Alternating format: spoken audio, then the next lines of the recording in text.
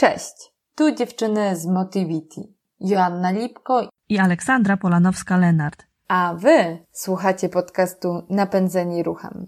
Do rozmowy zapraszamy wyjątkowe, mądre osoby, aby podzieliły się wiedzą i praktycznymi wskazówkami. Mocno wierzymy, że zgłębiając tę mądrość możemy w prosty sposób poprawić jakość swojego życia.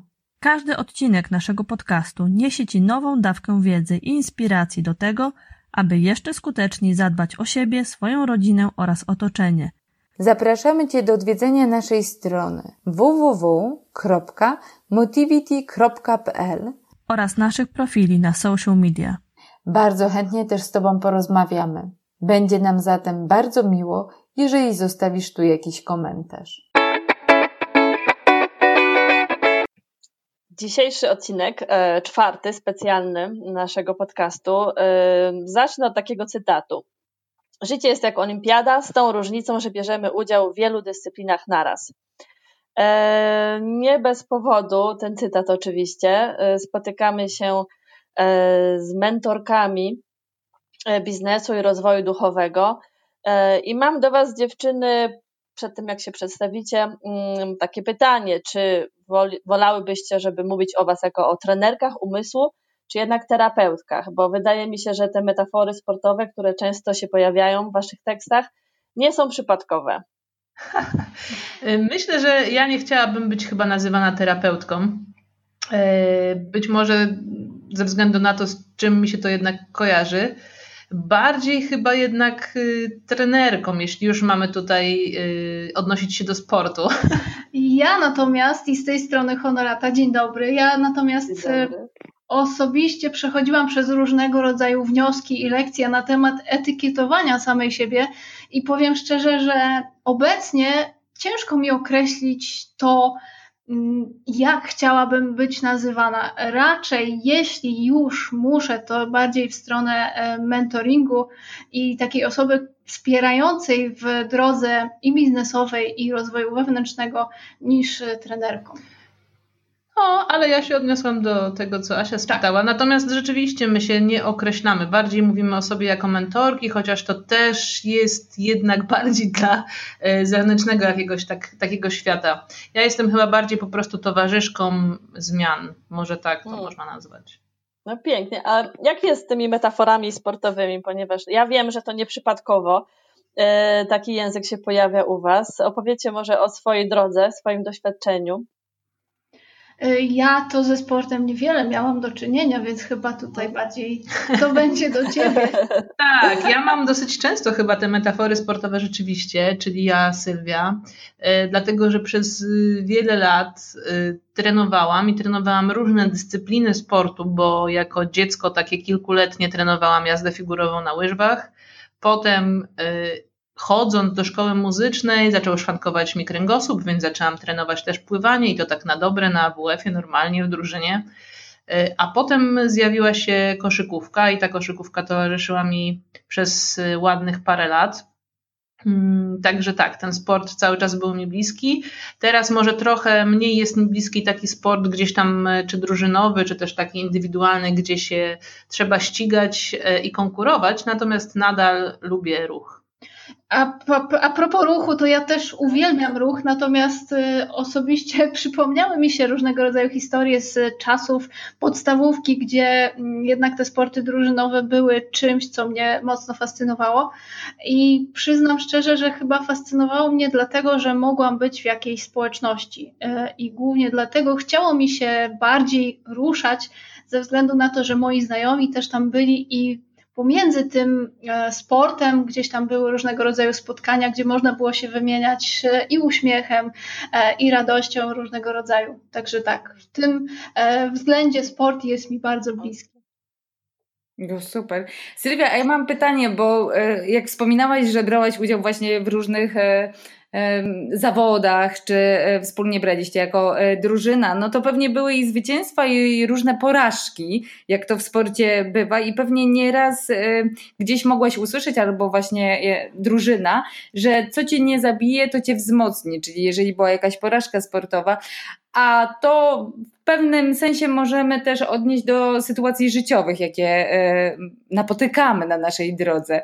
I chciałam się zapytać, jak wy się możecie odnieść do takich stwierdzeń, które często gdzieś są po prostu powtarzane, być może się nawet głęboko nad nimi nie zastanawiamy, a one się nam gdzieś kotwiczą w naszym umyśle. Tak, no to po pierwsze rzeczywiście na boisku, ale też w tych sportach indywidualnych często odmianę tego powiedzenia, o którym wspominałaś, się słyszałam. No i raczej trenerzy zazwyczaj przy porażkach, ale też przy kontuzjach chociażby zachęcali do tego, żeby dawać z siebie jeszcze więcej, bo rzeczywiście co nas nie zabije, to nas wzmocni. I ja pamiętam, że akurat to powiedzenie towarzyszyło mi dosyć długo jako takie nabyte. I nie tylko to, dlatego że takich powiedzeń, które działają w nas dosyć automatycznie, jako usprawiedliwienie nawet robienia lub nie robienia różnych rzeczy, jest wiele, bardzo dużo. I myślę, że pewnie jak z rękawa możemy sypnąć tutaj paroma różnymi takimi powiedzeniami. I nie jest to złe, oczywiście, jeżeli te powiedzenia motywują nas do fajnych, pozytywnych działań. Ale jeżeli motywują nas, wręcz demotywują nas na przykład do podejmowania różnych zmian w swoim życiu, czy też prób robienia różnych nowych rzeczy, no to wtedy już trzeba się zastanowić, czy chcemy kultywować takie powiedzenia. Ja myślę, że do momentu, kiedy staje się uświadomione to, że widzimy jakiś wzorzec, chociażby takiego powiedzenia, co nas nie zabije, to nas wzmocni, do momentu, kiedy sobie to uświadomimy, to raczej działamy właśnie z tych poziomów automatycznych. Czyli kiedy wiemy, że coś nas nie zabije, a nas wzmocni, no to wykazujemy się pewną formą bohaterstwa i pokazujemy, jacy to nie jesteśmy silni i ile potrafimy. A w momencie, kiedy już widzimy, że to jest jakaś forma wzorca, to wtedy dopiero możemy wybrać, dlaczego coś robimy i jaka jest nasza faktyczna motywacja do różnego rodzaju działań. To ciekawe. To jest jakby też część tematu, który szczególnie mi jest bliski, czyli język. I może pójdźmy głębiej. Jakim językiem, wiem, że często ten temat poruszacie, jakim językiem mówić do siebie, w jaki sposób lubimy się uczyć języków obcych w większości, przynajmniej ja tak myślę. Jak pracować nad tym naszym wewnętrznym językiem? Macie jakieś wskazówki, czy możecie się podzielić swoimi doświadczeniami? O języku takim, którym mówimy sami do siebie, tak? W swojej głowie. Wiesz co, pierwsza rzecz to jest w ogóle to, żeby właśnie zyskać tę świadomość, co my w ogóle do siebie mówimy, kiedy mówimy do siebie. A mówimy praktycznie, kiedy tego nie kontrolujemy, bez przerwy, bo mało osób świadomie potrafi być w ciszy i obserwować swoje myśli, bo bardziej to, co mówimy w głowie, to są te myśli, które albo non-stop pracują i gdzieś tam nie są kontrolowane, albo właśnie kiedy zaczynamy je obserwować, to możemy sobie zdać sprawę, dlaczego na przykład w większości przypadków mówię do siebie i interpretuję rzeczywistość tak, jakby miało się coś nie udać. Dlatego, że dużo ludzi, nie mogę powiedzieć, że my to robimy, bo już to rzadko nam się zdarza, chociaż się zdarza jeszcze czasami, jednak myślimy o różnych wydarzeniach w tych negatywnych odsłonach, czyli co jeśli coś się nie uda, co jeśli na przykład jakaś osoba zrobi przeciwko nam coś, a co jeśli ja na przykład czegoś nie zrobię. Albo że na przykład trzeba się zabezpieczyć w jakiejś formie przed czymś, żeby czegoś uniknąć. Więc takie dialogi się dzieją w naszej głowie non-stop, więc to, co Sylwia powiedziała, pierwsza rzecz, żeby w ogóle zauważyć, że jest jakiś dialog wewnętrzny i to szczególnie dla tych osób, które rozwijają swoją duchową naturę, to z każdym kolejnym krokiem, takim treningiem uważności staje się łatwiejsze. Ale po drodze okazuje się, że tych myśli jest naprawdę bardzo dużo. I teraz co z tym dalej zrobić, tak? Kiedy już właśnie. To co z nimi zrobić? No ja bym powiedziała, że przede wszystkim obserwować. I tak jak spojrzymy sobie na niebo, to na niebie mamy albo czyste, błękitne niebo, albo różnego rodzaju chmury. No i te chmury to może być odniesienie tych naszych myśli. Niektóre się mocno kłębią, niektóre szybko przebiegają, niektóre bardzo wolno sobie płyną, niektóre są malutkie. W zależności od tego, jakie znaczenie nadamy danej chmurze, to sprawi dla nas jakąś konkretną reakcję w ciele, reakcję emocjonalną i reakcję w postaci działania. I teraz im częściej nauczymy się obserwować te chmury, czyli myśli, i nie nadawać im znaczenia, tym szybciej będziemy w stanie zmienić ten dialog wewnętrzny i nadać inną formę jakiejś chmurze.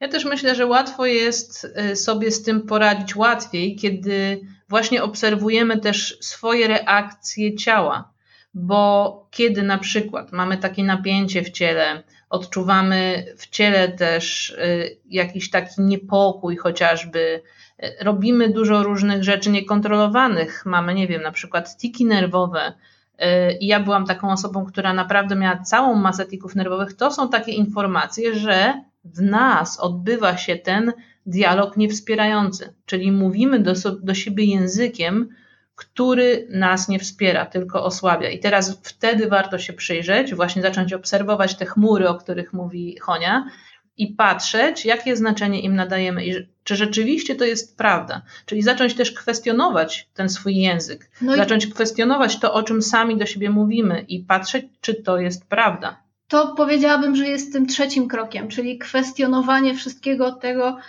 co mówimy do siebie, a po tym kwestionowaniu zmienianie znaczenia, ale też w międzyczasie osłabianie tych argumentów, które teoretycznie są racjonalne. Czyli jeśli mamy jakiś wzorzec na zasadzie, co mnie nie zabije, to mnie wzmocni, to zadajemy sobie pytania różnego rodzaju. No dobrze, ale czy to jest prawdą? Czy to jest prawdą zawsze? Czy to jest prawdą zawsze dla mnie? Czy to jest prawdą zawsze dla kogoś innego? Różnego rodzaju pytania po drodze są w stanie osłabić to przekonanie i w to miejsce zrobić przestrzeń na nowe. No i czwarty krok to jest właśnie to nowe, czyli rozpoczęcie mówienia do siebie nowym językiem, najprościej rzecz ujmując językiem miłości, czyli zastanawianie się, jeżeli to mnie osłabiło i na przykład spowodowało, że pół dnia bolała mnie głowa chociażby, albo coś innego działo się w moim ciele, to teraz przetestuję sobie, kiedy będę mówić do siebie świadomie językiem miłości, chociażby właśnie, że się kocham, akceptuję i tak dalej, to co to spowoduje na następne na przykład dni. My zazwyczaj też mówimy o tym, że kluczowe jest dojście do takiego stanu akceptacji, czyli kiedy jakieś przekonanie czy doświadczenie wywołuje w nas trudne emocje, to w którym momencie możemy dojść do akceptacji tej sytuacji i przyjąć, że dobry dla nas będzie każdy wariant rozwiązania tej sytuacji, bez względu na to, czy coś możemy nazwać niechcianym rozwiązaniem, czy też chcianym, bez względu na to, co się wydarzy, wszystko będzie dla nas dobre, bo służy naszemu większemu dobru. I to jest... Ale przepraszam, ja przerwę. To się wydaje jakiś ogrom pracy, tak? To się wydaje po prostu praca, jakby to była jakaś praca na lata. Nieskończona. Wiele osób może powiedzieć, po co? Przecież ja się kieruję w życiu intuicją, ja jestem wolnym człowiekiem. Czy te osoby mają rację? Czy to jest właśnie kierowanie się intuicją? Podążanie za naszym umysłem, za tym, co nam podpowiada, nie pielęgnowanie jakby tych myśli w taki sposób, jaki wy proponujecie, bo ja często używam takiej metafory ogrodu, tak, że mamy ten ogród, jeśli chcemy, żeby on był piękny i zadbany, musimy stać się dobrym ogrodnikiem, który ma wiedzę, ma też jakąś intuicję, korzysta też z zewnętrznych źródeł, ale ufa sobie i zna bardzo dobrze przede wszystkim to swoje miejsce. Wiele osób nie lubi takich ogrodów wypielęgnowanych, lubią takie hipisowskie, zupełnie dzikie. Więc czy rzeczywiście to jest konieczne? Co nam daje taki wypielęgnowany ogród? Wiesz co, to jakby tak, nie jest to konieczne, bo to wynika z potrzeby, tak? Na przykład ja osobiście zaczęłam tak świadomie się rozwijać, dlatego że nie pasowało mi to, jak wygląda moje życie i chciałam, żeby wyglądało inaczej. Teraz jeżeli komuś pasuje jego życie i rzeczywiście w 100% je akceptuje i to go satysfakcjonuje, to super, to nic z nich nie zmienia, bo nie ma przymusu do tego, żeby się rozwijać. Natomiast jeżeli ktoś na przykład, tak, nie wiem, mamy wszyscy znajomych i nic nie dam sobie uciąć, ale mogę się założyć o coś, że 95% tych znajomych, jeżeli się nie rozwija, to nie jest zadowolona ze swojego życia.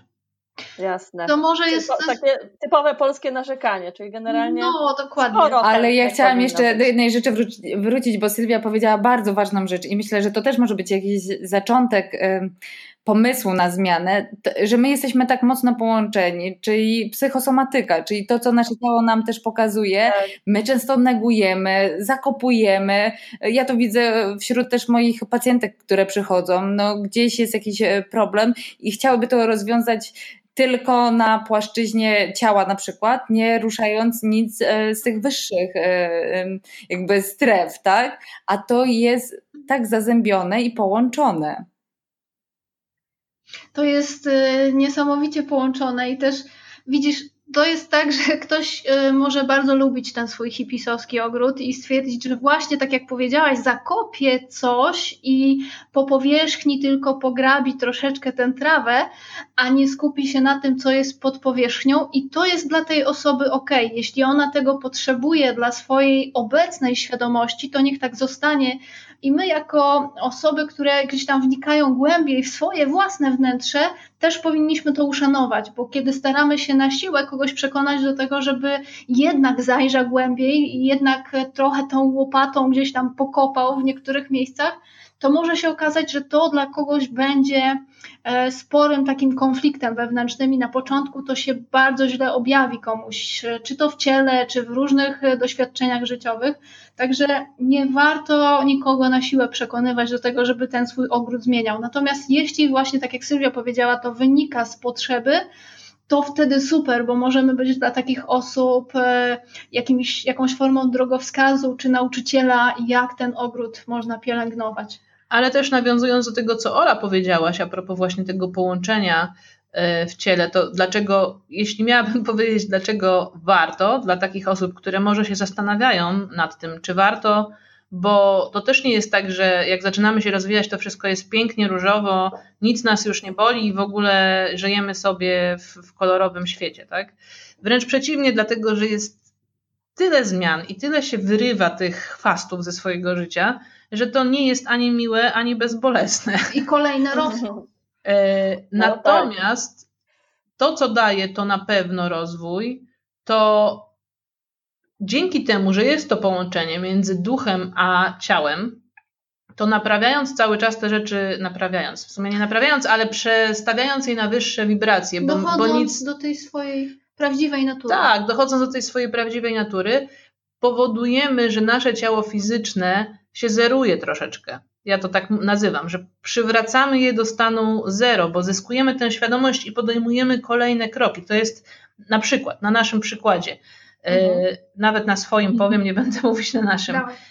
Kiedyś bardzo dużo uprawiałam sportu. Potem ten sport przestałam uprawiać w takiej skali i gdzieś tam weszłam wyłącznie w rozwój najpierw umysłu, potem ducha.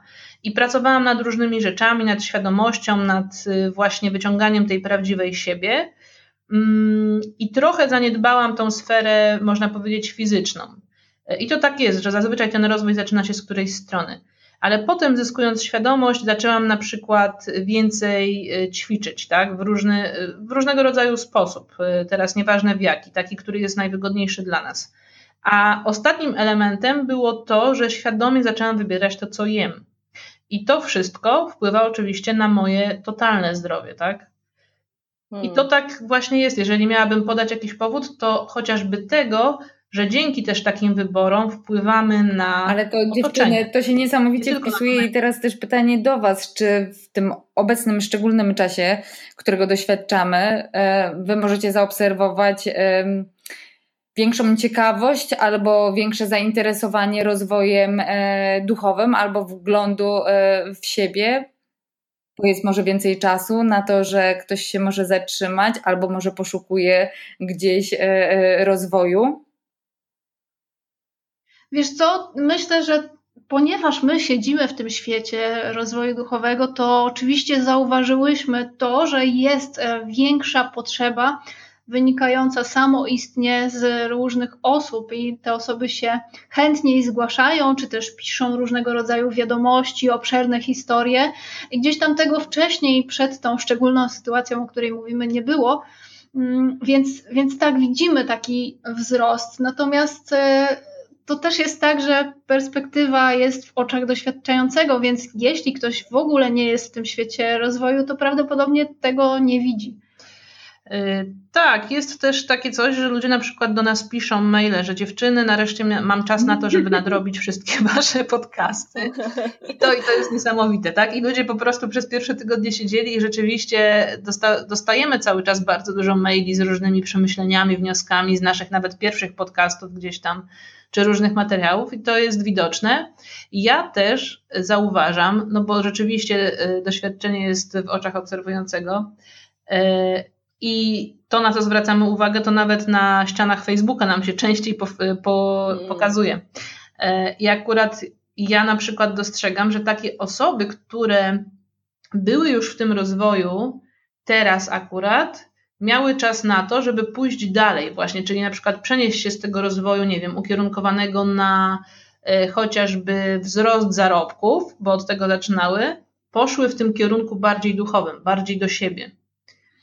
Ale to jest też piękne. Ja osobiście mam taką dużą wdzięczność za to, co się dzieje dookoła nas, dlatego że faktycznie skierowuje to więcej osób do siebie. Ja nawet widzę po mojej osobistej mamie, że zaczęła gdzieś tam bardziej odkrywać tę swoją duchową naturę na swój sposób i też jakby nieważne jak ona to robi i czy ja bym to zrobiła inaczej, czy też nie, ważne jest to, że ona wraca do tych swoich początków, do tego, co ma w sobie i obserwuje te swoje emocje.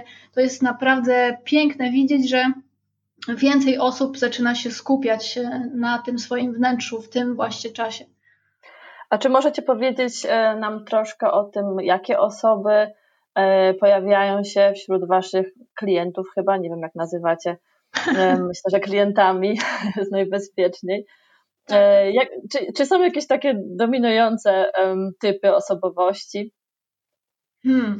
To jest dosyć ciekawe pytanie, dlatego że gdzieś tam do tej pory rzeczywiście miałyśmy takie dominujące typy osobowości, ale też mniej więcej te osoby gdzieś miały podobne historie, różne życiowe czy zawodowe.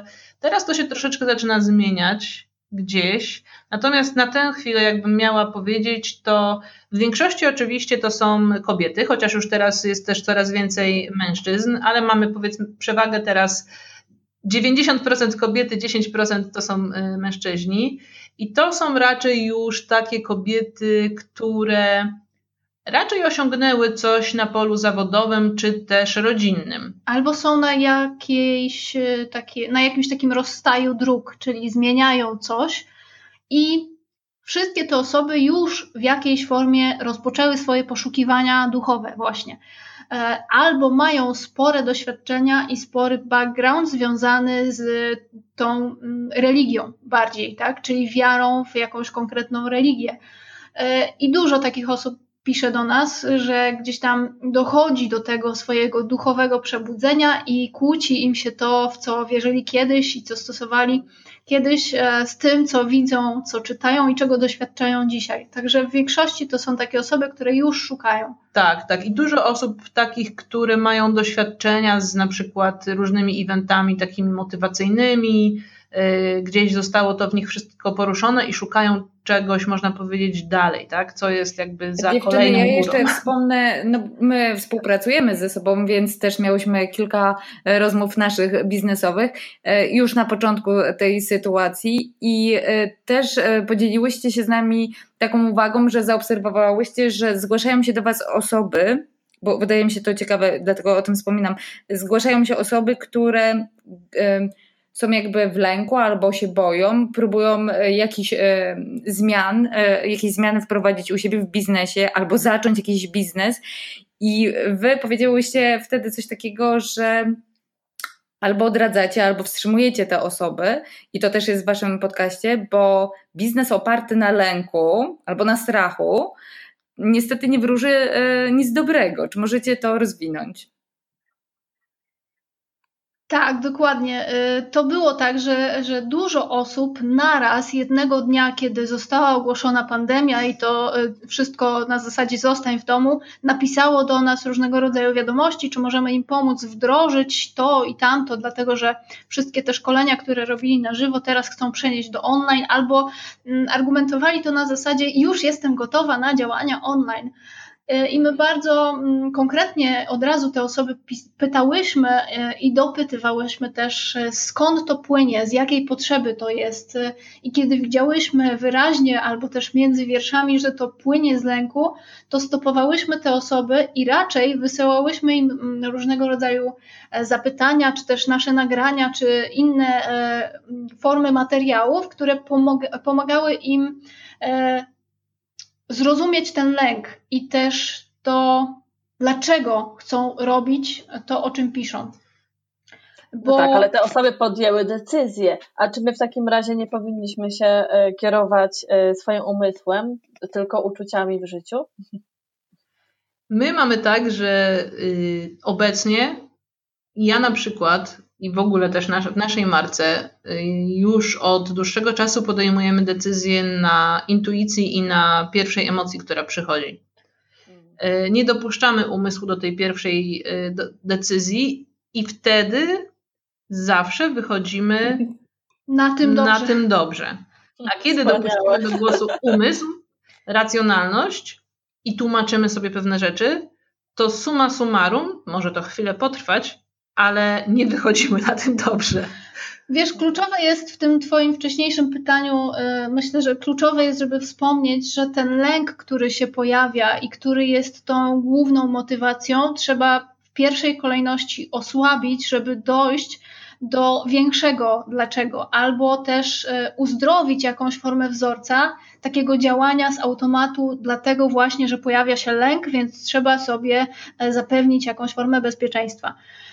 I kiedy się osłabi już ten lęk i zrozumie faktycznie, że można coś robić i można coś wprowadzić akurat w przypadku tych naszych klientów i ich przykładów do świata online, to wtedy jest sens podejmować różnego rodzaju kroki.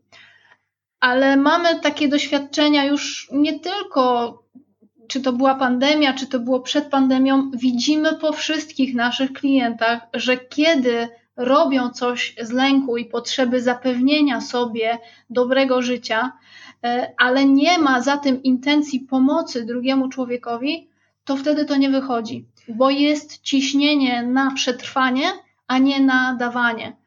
I to, co powiedziała Honorata właśnie, bo cały czas czekałam, aż padnie intencja, dlatego, że my zawsze podkreślamy to i też na pewno to od nas słyszałyście, że najważniejsze dla nas zawsze i kiedy zaczynamy z kimś współpracować i w ogóle podejmujemy decyzję o tym, czy będziemy kogoś prowadzić, są intencje tej drugiej strony.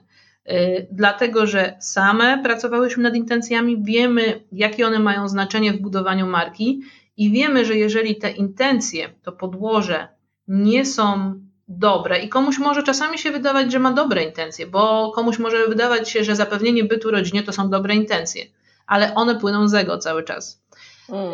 Więc teraz, jeżeli te intencje nie płyną rzeczywiście z ducha, z duszy i nie płyną z miłości do siebie, ale też drugiej osoby, i teraz miłość do siebie to też nie jest egoizm, ta zdrowa, no to wtedy to gdzieś po drodze albo się wykrzacza, albo umiera, bo okazuje się, że ktoś nie ma, jednak że ta motywacja nie jest wystarczająco duża. Albo na przykład ktoś już zarobi jakieś tam pieniądze i traci, tak? Chociażby. Albo nie ma tej takiej nie tyle motywacji, co determinacji i konsekwencji, która jest potrzebna, żeby ten biznes urósł, przekształcił się w coś większego i w coś trwałego. Wiele z nas boi się słuchać swojej intuicji. Nie jesteśmy też pewni, który to jest głos. Czy to jest to gut feeling właśnie, czy to jest ta pierwsza myśl, która się pojawia. powiedzcie coś więcej na ten temat. Jak zacząć swoją pracę nad intuicją? Super pytanie, to samo miałam w głowie. Żeby ją rozwijać. Jesteście zgodne. Dokładnie, połączenie w pełni. Wiecie co, ja bym powiedziała, że to jest ciągła droga i ciągłe poznawanie siebie i ciągła obserwacja siebie w tym, kiedy mówi do nas intuicja, a kiedy mówi do nas ego. Dlatego, że na początku w ogóle musimy nauczyć się w sobie rozpoznawać różnego rodzaju sygnały i z ciała, i z duszy, i z umysłu i trzeba to rozpoznać naraz.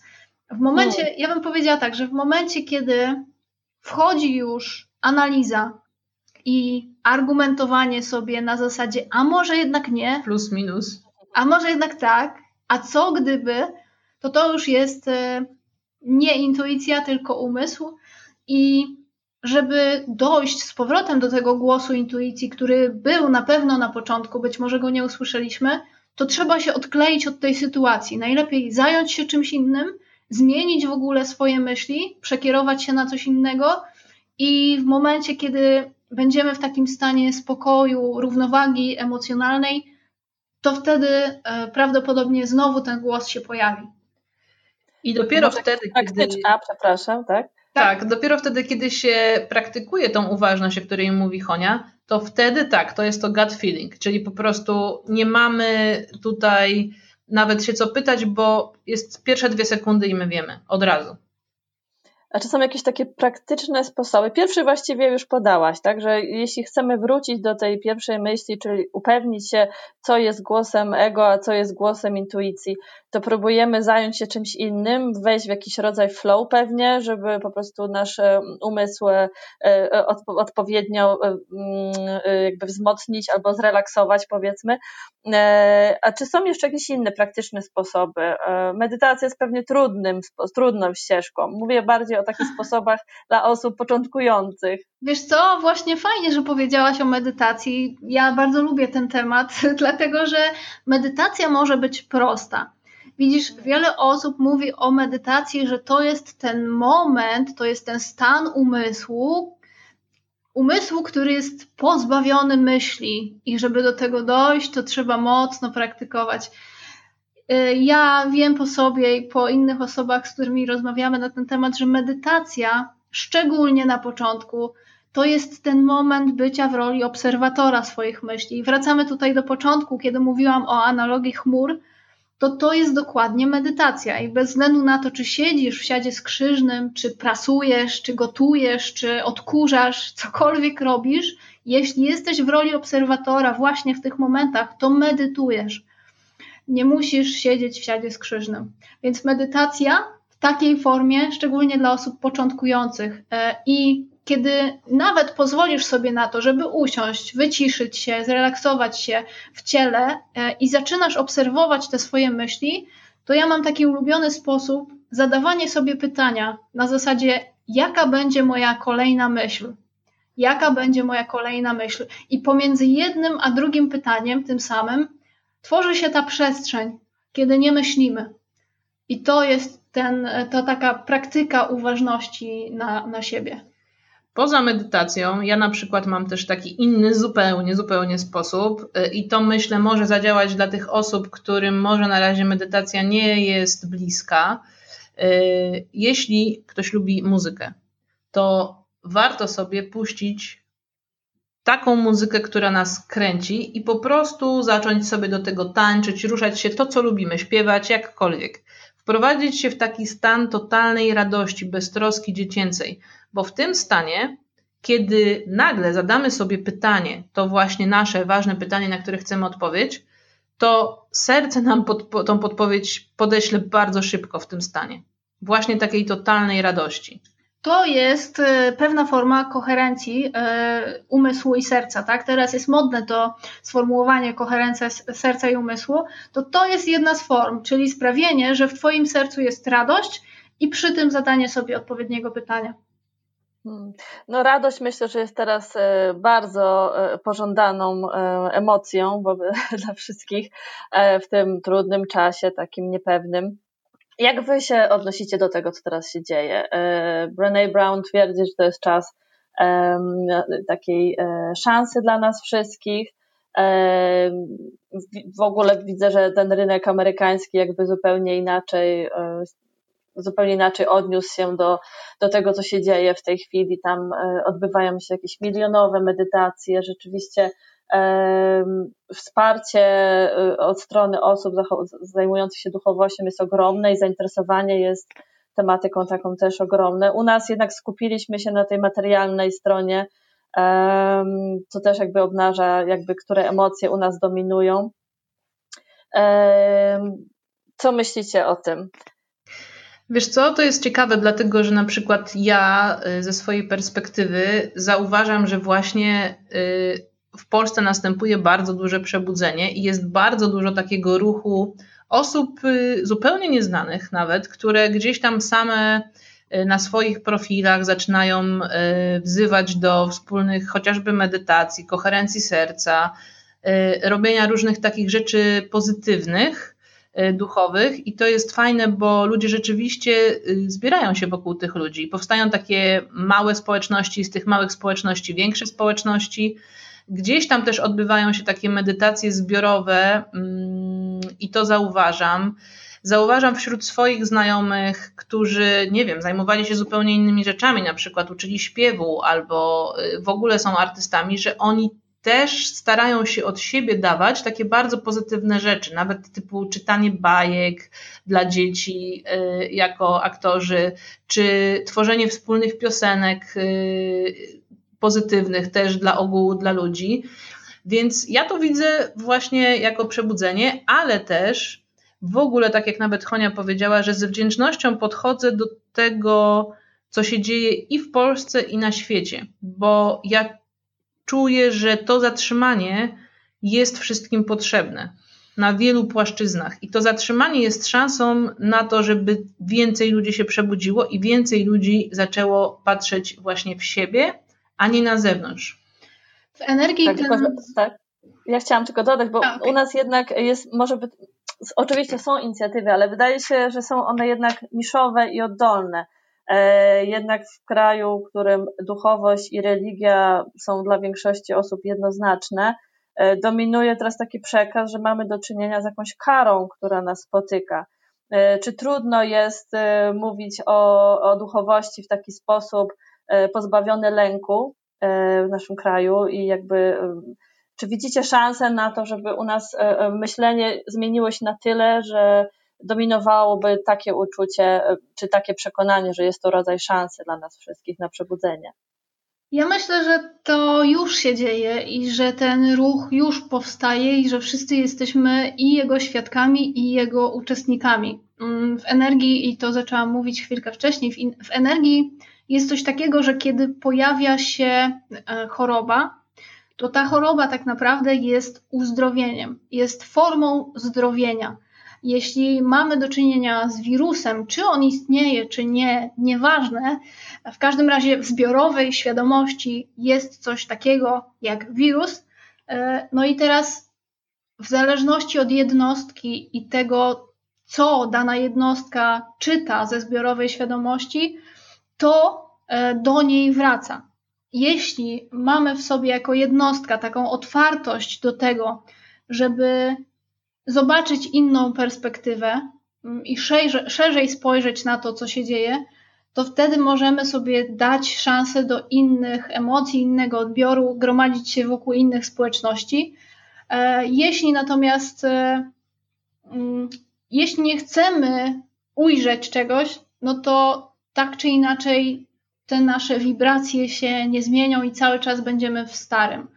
Ja osobiście patrzę na wszystko to, co się dzieje, tak jak mówiłam wcześniej, z dużą wdzięcznością, ale też widzę, że wszyscy jesteśmy w procesie i bez względu na to, czy ktoś jako jednostka widzi, że jest w procesie, czy nie, to i tak w nim uczestniczy, dlatego że jakby wszyscy jesteśmy jednością, wracając do tego, tak? Więc myślę, że dużo osób, czy sobie z tego zdaje sprawę, czy nie, i tak doprowadza się do uzdrowienia. A nawiązując też do tego, o co pytałaś, czy łatwo jest mówić w jakiś taki inny, radosny sposób o duchowości, to no z naszej perspektywy to jest proste, dlatego że my po prostu takie mamy podejście i tak o tym mówimy i nie wyobrażamy sobie innego podejścia, innej perspektywy już teraz. I też w sumie nie zdarza nam się spośród tych osób, które trafiają na nas, do nas gdzieś tam w jakiś sposób, żeby ktoś miał jakieś wyzwanie z tym, że my tak mówimy o duchowości. Może na te wszystkie tysiące osób, które gdzieś tam po drodze miały z nami do czynienia, jedna gdzieś napisała. Wiesz co, ja myślę, że to też Asia mówiła i popraw mnie, jeśli jest inaczej, ale bardziej pewnie chodziło Ci o to, że w tym naszym świecie religii i wierzenia chrześcijańskiego mówimy o czymś takim, co jest nieprzyjemne, jako właśnie forma kary i grzechu, więc jesteśmy w tym zadośćuczynieniu. Przepraszam, że też tam jakby się wetnę, bo ja jestem w tym świecie, że też się zmienia. No oczywiście jest jeszcze dużo do zrobienia, ale Kościół ma wielkie wyzwanie i myślę, że żeby podołać temu, jak było oczywiście okres takiej ostrej kwarantanny, zamknięcia, niemożliwości uczestniczenia w jakichś tam większych nabożeństwach, to wiele środowisk postarało się o to, żeby być z ludźmi, żeby dotrzeć do nich. No oczywiście... To jest fajne, co mówisz i ja też powiem Ci szczerze, że tego doświadczyłam, bo tak jak wspomniałam wcześniej o mojej mamie i o tym, że ona gdzieś tam wraca do tej swojej duchowej natury, to widziałam, jak moja osobista mama, lat 60 parę, włączyła sobie ostatnio YouTube'a, gdzie jakiś ksiądz prowadził właśnie nabożeństwo i różaniec i tak dalej i ona w tym uczestniczyła i to było radosne i to było fajnie było tego doświadczyć, mimo tego, że to są nadal rzeczy, od których ja już jestem jakby odwrócona, odklejona, to nadal fajnie było widzieć, że właśnie Kościół stara się nadążyć za tą radością i pokazuje inną stronę wiary. No tak, bo obrządki jakby ta fasada zeszła, znaczy zniknęła, jest teraz niedostępna, więc co pozostaje? Albo pustka, albo duchowość, tak? To ziarenko na pewno w każdym się tli, ale żeby teraz rzeczywiście urosło, to ale trzeba to wow, ja z tego uwagi spotkania poświęcić. mam tą wdzięczność, o której i Sylwia i Honorata powiedziały, a nie razu przez ten okres już pewnie 6 tygodni tak na to nie spojrzałam, patrzyłam na to w różny sposób, ale żeby tak nazwać, że jestem wdzięczna za ten czas. My mówimy z naszą rodziną, spotykamy się wieczorem i wymieniamy kilka rzeczy, każdy z osobna, za co jest wdzięczny, co się zdarzyło w przeciągu dnia i za co jesteśmy wdzięczni, ale tak na to nie spojrzałam, więc dzięki dziewczyny, to mi dużo dzisiaj daje do myślenia, ale chciałam się jeszcze Was zapytać, no bo tak się firmujecie, jesteście mentorkami biznesu i był taki podcast, a być może ktoś wcześniej tego nie słuchał, a możecie się teraz podzielić, co możemy zrobić jako, nie wiem, firma, biznes dla siebie nawzajem, wzajemnie sobie, jak możemy pomóc? Wiesz co, podcast był, ja nawet też napisałam na samym początku tej całej sytuacji taki artykuł, w którym podpowiadałam, co można zrobić, żeby się wspierać, dlatego że są osoby, które zdążyły sobie zbudować i po prostu gdzieś tam wcześniej miały takie, a nie inne intencje i mają fajne marki osobiste i mogą wspierać te mniejsze marki osobiste, które mają mniejsze społeczności chociażby, łącząc się. Też myślę, że mówimy tutaj o takich lokalnych biznesach też. Tak, ale jeżeli chodzi o lokalne biznesy, to powiedzmy tak, i ty i ja akurat jesteśmy gdzieś tam związane z Żoliborzem i na pewno każdy w swojej dzielnicy, w swoim mieście ma ulubione knajpy, tak? Możemy pomóc tym knajpom, jeżeli mamy taką sytuację, że mamy środki i tak na przykład jemy, to możemy sobie zamawiać czasem, nie mówię codziennie, ale jedzenie z tych knajp i bezpośrednio od nich, po to, żeby nie płacić gdzieś tam dużych pieniędzy dostawcom zewnętrznym różnym, w ten sposób ich wspierać, kupować różnego typu bony, nie wiem, do naszych fryzjerów czy kosmetyczek, do których chodzimy. Jeżeli mamy wykupione wakacje, to niekoniecznie czekać na zwrot, tylko poczekać, co się wydarzy, przenieść to sobie, żeby nie doprowadzać, nie dokładać się do upadku jakichś, nie wiem, mniejszych chociażby biur podróży. I tak dalej, i tak dalej. Tych rzeczy jest bardzo dużo. Możemy też pomagać sobie wzajemnie, łącząc swoje siły. I też mamy ze swojego poletka współpracy z Mentee ostatni taki przykład, gdzie 3 dziewczyny połączyły swoje siły, 3 społeczności i zrobiły niesamowitą rzecz. Wspólnie zrobiły program dla swojej grupy odbiorców i naprawdę zrobiły taką sprzedaż, o której ktoś mógłby pomarzyć nawet poza czasem pandemii. Super. Więc naprawdę można dużo rzeczy zrobić pod warunkiem, że myślimy o sobie jako jedności i co możemy dla tej jedności zrobić. No i też tutaj wracamy do tych intencji, czyli dlaczego ja chcę to robić i czy właśnie raczej myślę o sobie tylko i tym swoim polu i swoim nosie, czy jednak pomyślę o czymś więcej i przez to dawanie też otworzę się na otrzymywanie, bo to jest ta energia, którą wymieniamy między sobą. I czy myślimy o przetrwaniu, czy o rozwoju i o życiu? No tak, ale to wszystko wymaga odwagi, prawda? Oj tak, dokładnie. Odwagi i otwarcia i na siebie, i na innych. A jakie emocje według Was dominują, jeśli myślimy o sukcesie, czy też jeśli chcemy wyjść z sukcesem jakby z tego czasu, który teraz jest, jakie emocje powinniśmy szczególnie karmić i które powinniśmy właśnie wzmacniać? Przede wszystkim emocja miłości, najpierw tej do siebie i do innych, akceptacji właśnie tego dziękczynienia, takiej wdzięczności i dziękczynienia za wszystko, bo bardzo dużo ludzi teraz nie rozumie i nie widzi tego większego obrazu, który się tworzy na przyszłość. Pewnie wiele osób i my też same za kilka lat zobaczymy i wrócimy i powiemy: kurczę, jak fajnie, że była ta pandemia, bo było to i to. Ludzie wymyślili to i to. Ludzie się zjednoczyli, wrócili do tego. Ja już teraz mogę zacząć wymieniać różne rzeczy. No, widzę. Ale właśnie jak już teraz podejdziemy z tą miłością i wdzięcznością za to wszystko, co się dzieje, to o wiele szybciej wykreujemy sobie ten obraz, który chcemy mieć.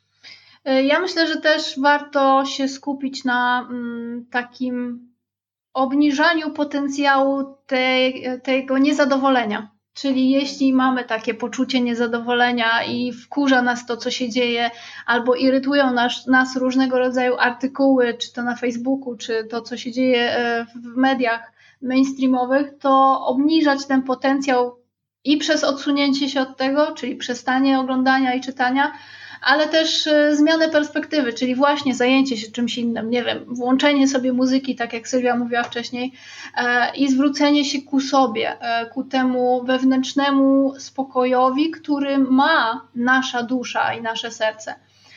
I dzięki temu myślę, że jest szybciej i łatwiej wejść w ten stan miłości i też zrównoważenia intencji, czyli zwrócenia uwagi na to, dlaczego ja podejmuję jakiś konkretny, kolejny krok w kierunku rozwoju swojej marki chociażby. A co z takimi negatywnymi uczuciami, które się na pewno w każdym z nas pojawiały lub nadal pojawiają? Co jeśli mamy poczucie winy z powodu tego, że odczuwamy ten czas nie tak, jakbyśmy sobie życzyli? Czyli powiedzmy, ktoś już jest na tej ścieżce rozwoju od dłuższego czasu, już wydaje mu się, że sobie właśnie troszeczkę w tym ogródku poukładał, a tu nagle strach dominuje, a złość na to, że odebrano mu wolność, niepewność jutra. Co jeśli mamy takie poczucie winy, że nie jesteśmy w stanie do końca na tym zapanować? Myślę, że choćby na początku wielu z nas dotyczył ten problem. Ja Ci bardzo dziękuję, że zadałaś to pytanie, bo ono dotyczy mnie z ostatnich 2 tygodni chociażby. Dlatego, że byłam w takim stanie, gdzie nie miałam pojęcia, co się ze mną dzieje i w większości czułam jakąś formę irytacji, ale też poczucia winy, że nie tworzę, że nie robię, że nie pracuję. I powiem Ci szczerze, że to był taki sygnał od mojej wyższej świadomości. Oczywiście doszłam do tego później, ale to był taki sygnał, żeby zwrócić się ku sobie i faktycznie nie robić nic, pozwolić sobie na odpoczynek i pozwolić sobie na to, żeby te myśli przebiegały i właśnie wejść po raz kolejny w rolę obserwatora tych myśli zamiast aktywnego uczestnika i bicia się sama ze sobą. Ale tak, miałam tak, że przez ostatnie 2 tygodnie tak mnie ścięło, że nie byłam w stanie uczestniczyć ani w tym życiu swoim biznesowym, ani w żadnym życiu socjalnym w jakiejkolwiek formie. I kiedy się temu przyglądałam, to przez te 2 tygodnie nie byłam w stanie sobie odpowiedzieć, dlaczego to jest we mnie. I kiedy nie byłam sobie w stanie odpowiedzieć, to też przestałam z tym walczyć. Byłam w tym po prostu i te emocje były i one były nieprzyjemne, owszem, ale nie dokładałam sobie jeszcze do tego, czyli nie kopałam się jeszcze mocniej. Raczej, ponieważ mogłam sobie na to pozwolić, to po prostu nie robiłam nic. To jest też coś, czego w sumie nauczyła mnie Oprah Winfrey. Ona mówi, że kiedy nie wiesz, co zrobić, to po prostu nie rób nic i pozwól na to, żeby odpowiedź do ciebie przyszła. I faktycznie tak się zadziało, że gdzieś tam ta odpowiedź w tym moim takim snuciu się, przekładaniu z jednego kąta w kąt w końcu przyszła i zrozumiałam, dlaczego to się działo, czyli dlaczego ja potrzebowałam tego uzdrowienia, między innymi też uzdrowienia ciała przez nic nie robienie. Tak, bo wielu z nas ma przepraszam, chciałam tylko jedno zdanie, że wielu z nas ma taki etos produktywności, tak? Etos pracy w sobie i ten moment, kiedy mam czas wolny, czuję się dobrze, jestem zdrowa, a nadal mi się nic nie chce, jest przerażające. Ale ja chciałam powiedzieć, bo to też już wcześniej dziewczyny miały, że to jest niesamowite, że dajecie sobie, to jest pewnie też jakimś procesem, no bo nawet teraz się to pojawiło, że przyzwolenie na tą chwilę przerwy, czy ten krok w tył, jak to nazwać, bo wy wcześniej też miałyście biznesowo taką przestrzeń, że jakby was nie było. Nie uczestniczyłyście w tym życiu biznesowym, bo musiałyście dać sobie czas, chyba to było pół roku, tak? Nawet 8 miesięcy. My miałyśmy takich 8 miesięcy, tak, w pierwszym roku naszej działalności i rzeczywiście to była taka przerwa, która była nam potrzebna, ale to też jest niesamowite, bo akurat ostatnie 2 tygodnie to w ogóle jak tak rozmawiałam z różnymi znajomymi, to dla wielu osób, takich, które się długo rozwijają już gdzieś tam też duchowo, to był taki okres, w którym potrzebowały właśnie tej przerwy i przystopowania. I można to tłumaczyć różnymi rzeczami. Ja też byłam w takim procesie i nawet wczoraj o tym nagrałam wideo i wrzuciłam. Po prostu to jest taki proces przyjrzenia się wszystkiemu, co do tej pory się działo. A wracając jeszcze do tych 8 miesięcy, kiedy miałyśmy przerwę, to tak, to też jest w ogóle proces, żeby pozwolić sobie na niepracowanie. Akurat w tamtym czasie, to było jakieś 6 lat temu, my nie mogłyśmy sobie tak patrząc racjonalnie na to pozwolić, dlatego że byłyśmy w bardzo trudnej sytuacji finansowej, plus jeszcze dochodziły różnego rodzaju zobowiązania, które pukały do drzwi. Mimo wszystko my wtedy postawiłyśmy na tą pracę wewnętrzną i skupienie się na dostrzeżeniu swoich prawdziwych intencji i przeramowaniu tych intencji na czyste, zamiast skupiania się na sprzedawaniu na siłę i budowaniu tego biznesu na siłę na tych podwalinach, które nie były stabilne. Można powiedzieć, że ale to właśnie odwaga i jakby to, co też Joanna powiedziała, że my mamy często w sobie etos pracy i żeby wykorzystać, a tutaj czasami trzeba zrobić tą pauzę, bo ta pauza jest po prostu potrzebna.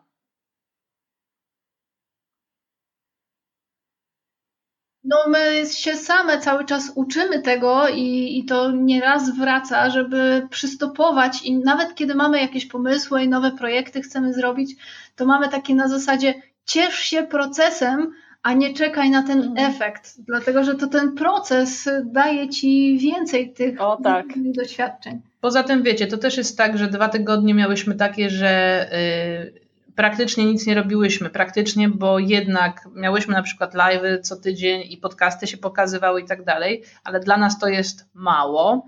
Natomiast przedtem zrobiłyśmy pod rząd 2 kampanie z nowymi kursami.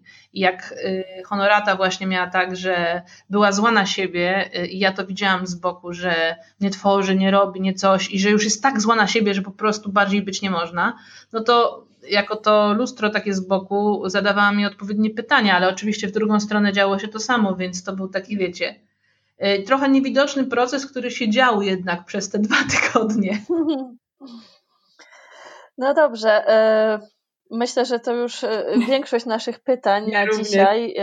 Ja kończę to z wypiekami, to spotkanie, ponieważ tyle emocji się pojawiło. Wiem, że jestem wdzięczna pandemii za to, że tyle ciekawych rozmów odbyłam, między innymi z wami. Super. Dobrze. My dziękujemy za wszystkie treści, które też przekazujecie i się dzielicie, no i że właśnie mogłyśmy się dzisiaj spotkać. Tak. Spokoju ducha wszystkim.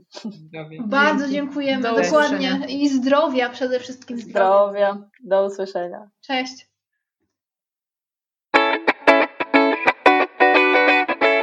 Jak kania dżdżu, tak twoje ciało potrzebuje ruchu. Chcesz się dowiedzieć, w jaki sposób dodać odżywczego ruchu do swojej diety ruchowej? Chcesz poznać sposoby radzenia sobie z wyzwaniami siedzącego trybu życia. Nauczyć się nowych technik i ćwiczeń, które pomogą Ci odkrywać nowe możliwości Twojego ciała? Wejdź na stronę www.motivity.pl i sprawdź, co możemy Ci już dziś zaoferować. Motivity – napędzeni ruchem.